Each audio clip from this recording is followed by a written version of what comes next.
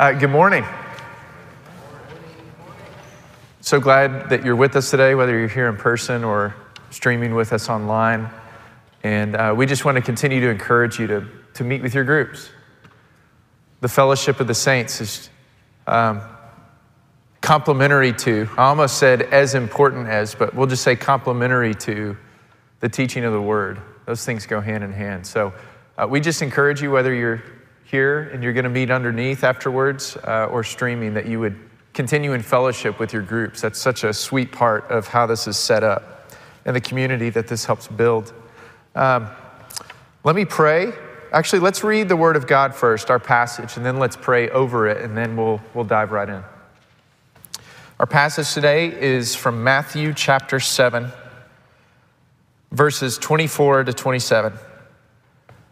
The familiar passage says this: "Everyone then who hears these words of mine and does them will be like a wise man who built his house on the rock. And the rain fell, and the floods came, and the winds blew and beat on that house. But it did not fall, because it had been founded on the rock. And everyone who hears these words of mine and does not do them will be like a foolish man who built his house on the sand. And the rain fell, and the floods came, and the winds blew and beat against that house. And it fell, and great was the fall of it." This is the word of the Lord. Thanks be to God. Let's pray. Father, may the words of my mouth and the meditation of our hearts be pleasing to you this morning. Lord Jesus, we've heard your words before. Perhaps maybe this is the first time that we've heard this, or maybe you just focused on it, the conclusion to your sermon you gave at the beginning of your ministry. Would you cause it to sink deep in us and then go out wide through us? Give us ears to hear this morning, we pray in Jesus' name. Amen. This parable is actually the conclusion to Jesus' first full-length sermon. And some people argue his only truly full-length sermon. I think it's interesting if you look at Jesus' teachings, well, he preaches a lot shorter than we do. Because I think he's able to say a whole lot and a whole little, and it takes us, well, we might say a whole little and a whole lot. But this sermon takes up 3 chapters at the beginning of the book of Matthew and in the Gospel of Luke. And it's probably the most well-known and most famous teaching, exhaustive, comprehensive teaching that Jesus gave. It's called the Sermon on the Mount. And our passage really just begs this question: are you listening to the sermon? And then you would say, well, how do I know if I'm listening to the sermon? Because the thing that both builders have in common from the outset is that they both hear the same thing. So it's an interesting enterprise to be a teacher or a preacher, because this is a reality that you experience every time you stand up here to teach or preach something. Every person is going to hear the exact same thing. How can you discern who's listening? And this parable is really not that tricky. It's those who do what the sermon said. It's hearing with obedience. The proper response to Jesus' sermon is that you listen and you obey. Now, let me quickly say this. We believe that you are saved by grace alone, through faith alone. But faith that saves is never alone. If you are in the root, you will bear fruit. Because when Jesus saves someone, he doesn't just throw out seed that then is nodded amen to. What happens is he comes and he dwells and he lives inside of you by the presence of his Spirit. And his Spirit is not dormant or asleep, it's alive. And the Spirit bears fruit in you for the kingdom of God. And so it's not a contradiction of words. It's not an oxymoron when we say that faith alone saves you, but faith that saves is never alone. Those things go hand in hand. And so Jesus, as he's concluding his sermon, he has been describing this entire 3 chapters what life is like when it's lived under God's rule and under God's reign. Okay? And he often juxtaposes 2 ways of doing life by describing 2 different types of persons. This happens too in the parable of the soils. This happens in most of the parables. There's a this way and there's a that way. Okay? And so at this conclusion, you're going to see that there's 2 gates, 2 roads. There's a wide road and there's what? There's a narrow road. There's 2 trees. There's one that bears good fruit and there's one that bears bad fruit. And now we have 2 builders. One who builds on the rock and one who builds on the sand. And so before we get to the application of that, because it's really not that complicated, I want us to go back to the beginning of his sermon. I've sometimes thought, you know what I've never heard anyone do?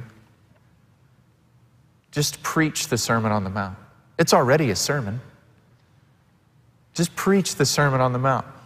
And so in a really shortened way, I want us to kind of work through it and then arrive at this conclusion so that we can understand why Jesus seems to be so simple and so direct. Okay, let's go to the introduction. If you have a Bible, you can look there. It's in Matthew 5. If not, I'm going to kind of walk us through it. Here's what's fascinating. Jesus starts with attitudes, doesn't he? Not actions. He starts with being over doing. Because the primary aim of his kingdom is the transformation of the human heart and the human mind. That's the kingdom that he first wants to conquer. And so when he comes into this world, and in Matthew's gospel at the beginning, it starts talking about the outcry of his ministry. He says, repent, for the kingdom of heaven is near, it's at hand. And repent, at its very basic form, is the changing of the heart or mind. And so no wonder then that his sermon's going to start with the attitudes of the kingdom. We are human beings, not human doings. And so he starts with the heart. And there's a series of attitudes that need to be the controlling center of the heart and the mind of the person who is a part of the kingdom of God. You might call them foundational beliefs upon which all outward actions will come from. Okay, and these attitudes, these ways of thinking and being, honestly, brothers, they are countercultural and they are so upside down. And this wasn't just true of the ancient Near Eastern culture, it's true for us today. I mean, listen to this. Does he say, blessed are the rich? Don't we see it that way? But he says, blessed are the poor, especially the poor in spirit. Does he say, blessed are the comfortable? He doesn't say that. But we see it that way so often, don't we? What he says is, blessed are those who mourn, those who grieve. Does he say, blessed are the powerful? No, what he says is, blessed are the meek. The meekness is restraining power. It's not the absence of it. It's restraining it. Does he say, blessed are the independent, the self-sufficient, the autonomous, those who are a moral law unto themselves? He doesn't say that. He says, blessed are those who hunger and thirst for righteousness according to God's law. A derived righteousness. Does he say, blessed are those who get what they deserve? And he said, no, blessed are the merciful, who actually offer to others pardon that they don't deserve.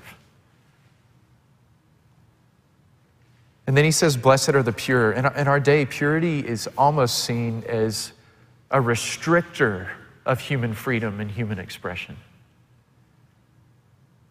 But not in the kingdom of God. And then he says perhaps what's the most difficult one of all, and that's blessed are those who are persecuted. Not those who are approved or accepted by men, but those who are rejected and scoffed by men because of righteousness' sake. Doesn't that sound upside down? It is upside down. So I hope you're nodding your head inside, even if you can't do it early this morning. Yet Jesus says these attitudes, they're foundational to the Christian life, to living in God's kingdom. And though our passage today is really the conclusion of this sermon, we have to start at this introduction because Jesus is promoting an upside down kingdom, a way of life that none of us would choose naturally. Poor instead of rich, grieving instead of comforted, meek instead of powerful, hungering for God's ways and surrendering our rights to self-sufficiency. Purity of heart and body instead of self-gratification. Persecution instead of approval and worldly acceptance. I could stop here, not even discuss our passage, and send you downstairs to your groups and ask, are those your attitudes?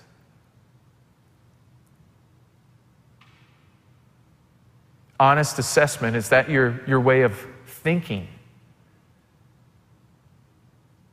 Because it will become your way of living if it is your way of being. And this is just the introduction. The kingdom of God didn't come as anyone thought it would.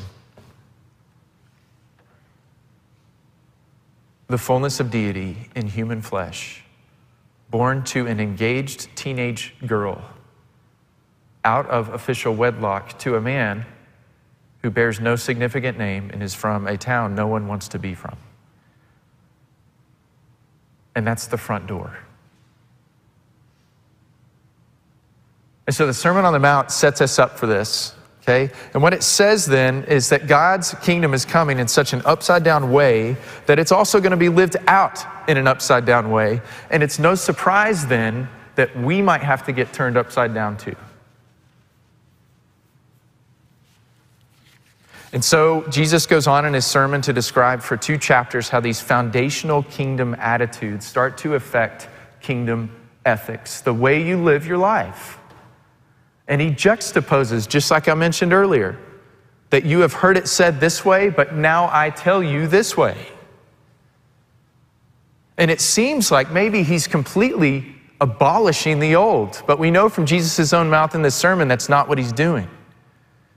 He's going to talk about how these kingdom ethics, this new way of life, is not an abolishing of the law of the Torah. It's fulfilling it.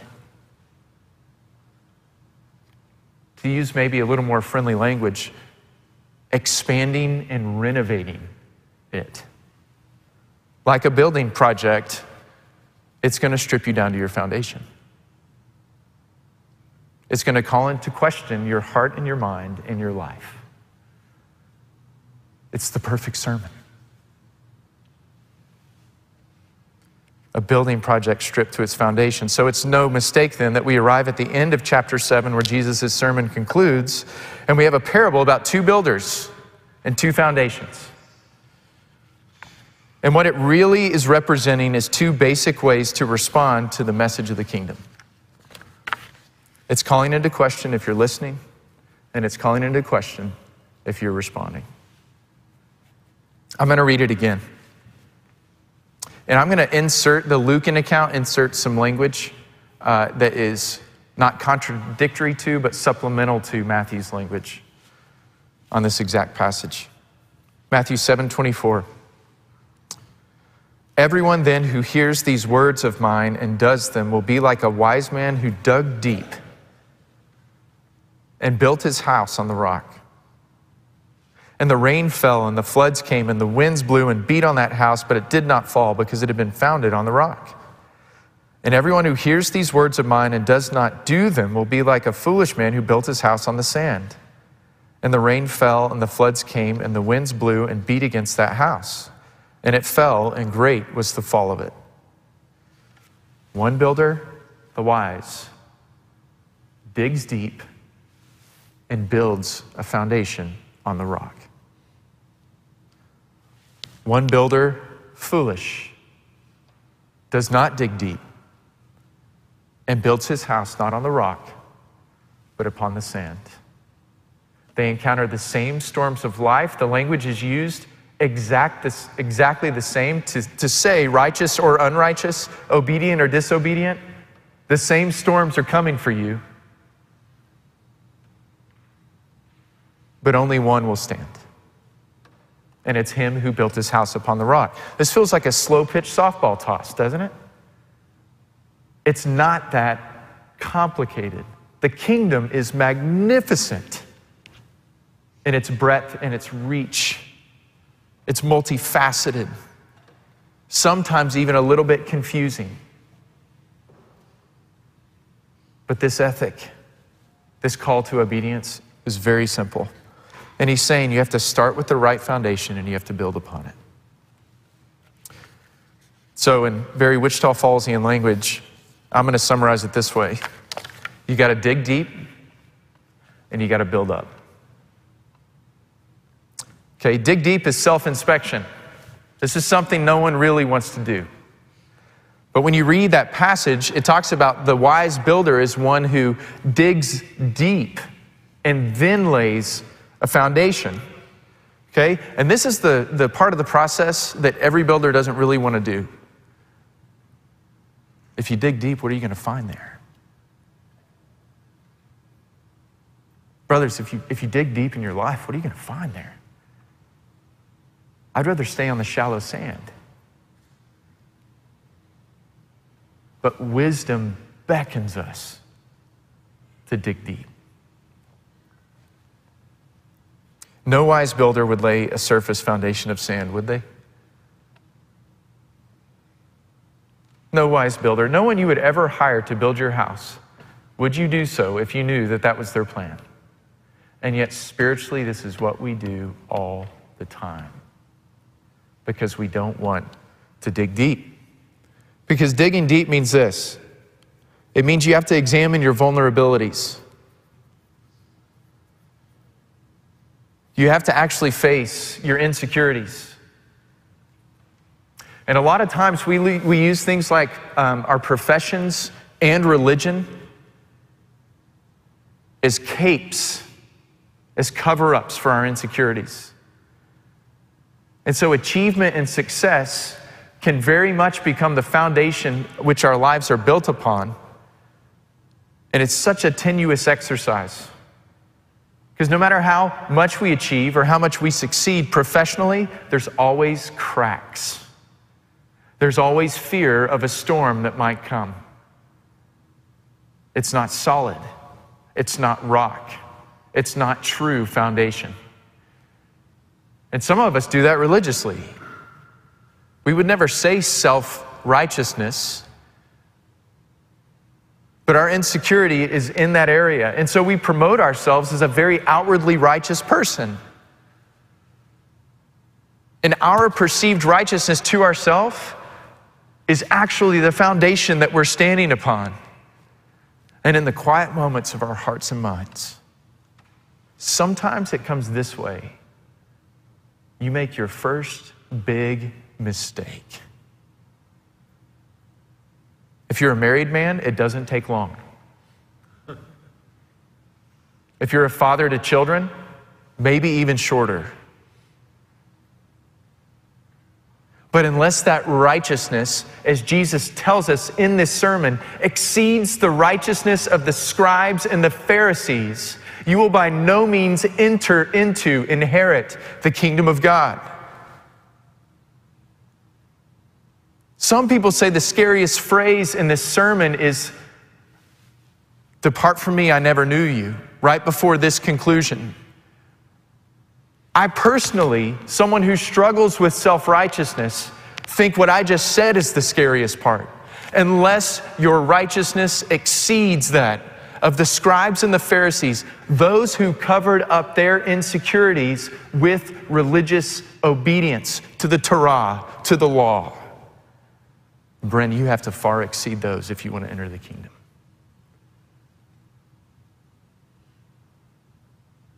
Good works won't work because they're not that good. There's a crack in that foundation, right?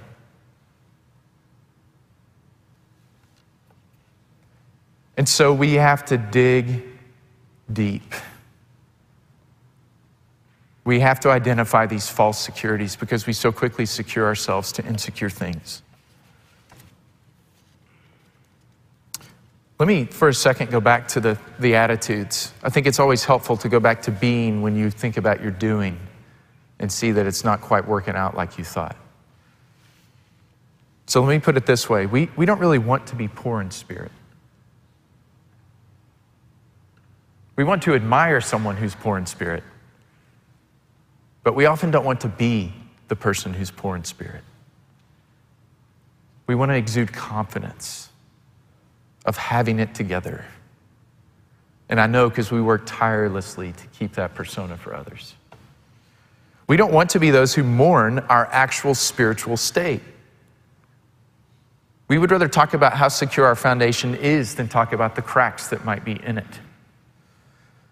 Okay? We want to be seen as powerful and influential, not meek and humble. I've never met a man who talked about all the power that he was restraining from using. But I myself, and many men I know, are jockeying power plays for position and influence. We want to be approved by men, not exposed to them. I'll dig deep, just let me do it alone. We don't want to be exposed to men, and we certainly don't want to be persecuted by them. And sadly, I know this is true because our faith is real until it costs us something. Money, position, employment, sometimes a relationship. We can just revisit these kingdom attitudes from Jesus' introduction, and we'll find that we are not quite so kingdom-minded after all. And we have to dig deep to get there. And I think what I found in my time in pastoral ministry is the longer we have spent building our own kingdom and laying our own foundation, the more stubborn we become about it. And you know what it requires to save our life? The winds have to blow. The floods have to come. And what we feel in the moment is that God's being mean to us. But you know what, brothers? It's really a severe mercy. He is stripping away all the false securities to expose the foundation upon which those things were built, to save your life. Very unwanted, rarely asked for, but he never wastes a storm on his child. Last week, my son Davis said, "Dad, let's build a fort." My response was, "No." At least internally. I was grumpy and tired, but I was compliant. So I said, "Okay, buddy, let's build a fort." We went out to the back, and of course you can gather everything known to man to build a fort. I'm sure some of you have done this with your sons or grandsons at some point. And we got out there and we started building. He did not want to listen. He did not want to receive instruction. He's a little bit stubborn, like his mom. I'm just kidding. Those watching online, my wife is wonderful. I'm the stubborn one, like his dad. And it was fascinating because he wanted to build a fort like the Tower of Babel. Dad, I want it to be big. I want it to be tall. I want it to be grand. And what did he do? He immediately started building up the walls.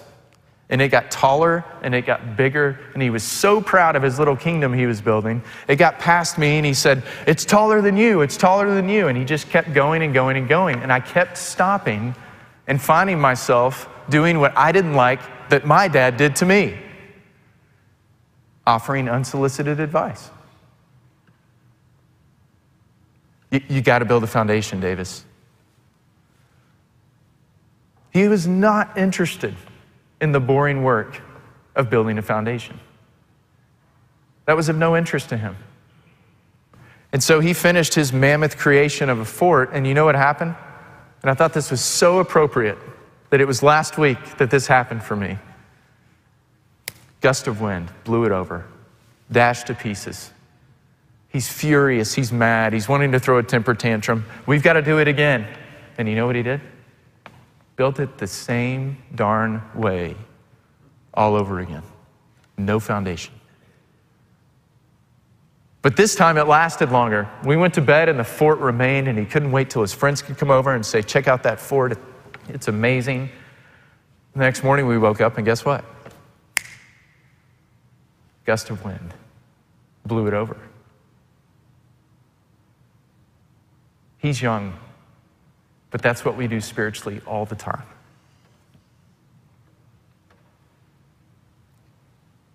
We labor diligently to build a kingdom that we think is fantastic, and we want others to think is fantastic too, but we don't dig deep to examine the foundation upon which we are living our lives. And it may take a while for the wind to come. But brothers, listen to me. Jesus' sermon's telling us it's gonna come. You better secure your foundation well, because the storm is coming.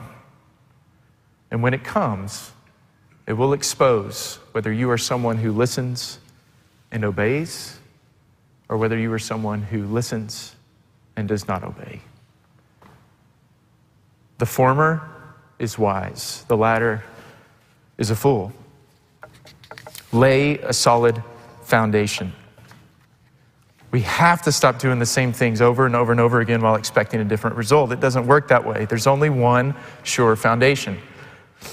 And you may know it, but I'm going to let Scripture describe it to you. There's one solid rock.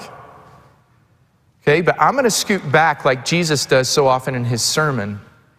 And we're going to borrow from something ancient and old, the words of Moses and David and the prophets, before we move forward to something new in the words of Peter and Paul.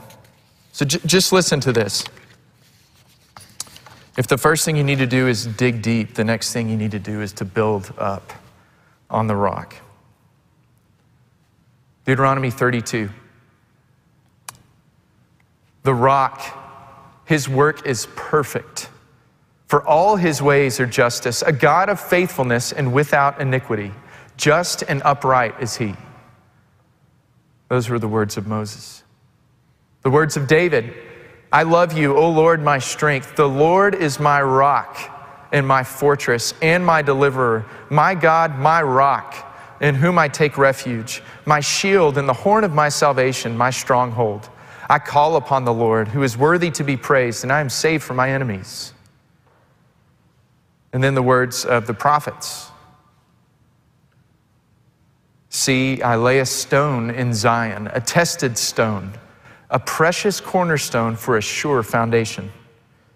The one who relies on it will never be stricken with panic. Then the words of Paul. According to the grace of God given to me, like a skilled master builder, I laid a foundation. And someone else is now building upon it. Let each one of you take care how you build. For no one can lay a foundation other than that which is laid, which is Jesus Christ. And then the words of Peter. As you come to him, a living stone rejected by men, but in the sight of God, chosen and precious. You yourselves, like living stones, are being built up as a spiritual house to be a holy priesthood, to offer spiritual sacrifices acceptable to God through Jesus Christ. For it stands in Scripture, behold, I am laying in Zion a stone, a cornerstone, chosen and precious, and whoever believes in him will not be put to shame. Notice that in all these scriptures, from Moses to David to the prophets to Paul to Peter, they, of course, are characteristically describing a rock. It's strong, it's certain, it's secure, it's a place of rest and refuge and hope. It's a place of rescue. All those things are true, but they don't describe God, the Lord Jesus Christ, as a rock. They call him the rock. He's the only secure rock for your footing. He's called the cornerstone because he's the first one laid upon which the rest of us are built. And the beauty of the gospel is when we'll dig deep and we'll see our own failures, our own cracks. He takes us and says, be built upon me, chosen and precious. I'm your foundation, but I'm also the cornerstone, the one who will guide you as you should be built up into me. A wise builder will choose that cornerstone. And this isn't a preacher's way of trying to sell you Jesus. I'm telling you, brothers, when the wind blows and the floods come, there is nothing in the kingdom of this world that will keep you strong, steady, and secure. You have to turn your heart and mind the way you think upside down and secure yourself to the only truly secure thing. It is the Lord Jesus Christ. I'm going to end here so you can talk to each other. If I could sing, I would sing an old Baptist hymn for you. We have any former Baptists turned Presbyterians in the room? Yeah, it's actually quite a few hands. I didn't raise mine, but that's me too. And there's a hymn. Maybe I'll just close by reading the words of it. You'll know it. My hope is built on nothing less. Do you know it? Than Jesus' blood and righteousness. I dare not trust the sweetest frame, but wholly lean on Jesus' name. On Christ, the solid rock, I stand. All other ground is sinking sand. All other ground is sinking sand. In every rough and stormy gale, my anchor holds within the veil. When all around my soul gives way, he then is all my hope and stay. On Christ, the solid rock, I stand. All other ground is sinking sand. All other ground is sinking sand. Let's pray. Father, thank you that when all is stripped away from us, you remain faithful, steady, true, our rock. And you have hewn and laid for us a precious cornerstone, the Lord Jesus Christ. And through faith, we're built on him. And through obedience, you are creating a magnificent structure, a fort beyond all forts. And we give you thanks for the grace to let us be part of it. And we thank you for the grace that helps us walk in light of your kingdom. I pray for these men that you would help them to be part of that kingdom. In Jesus' name, amen.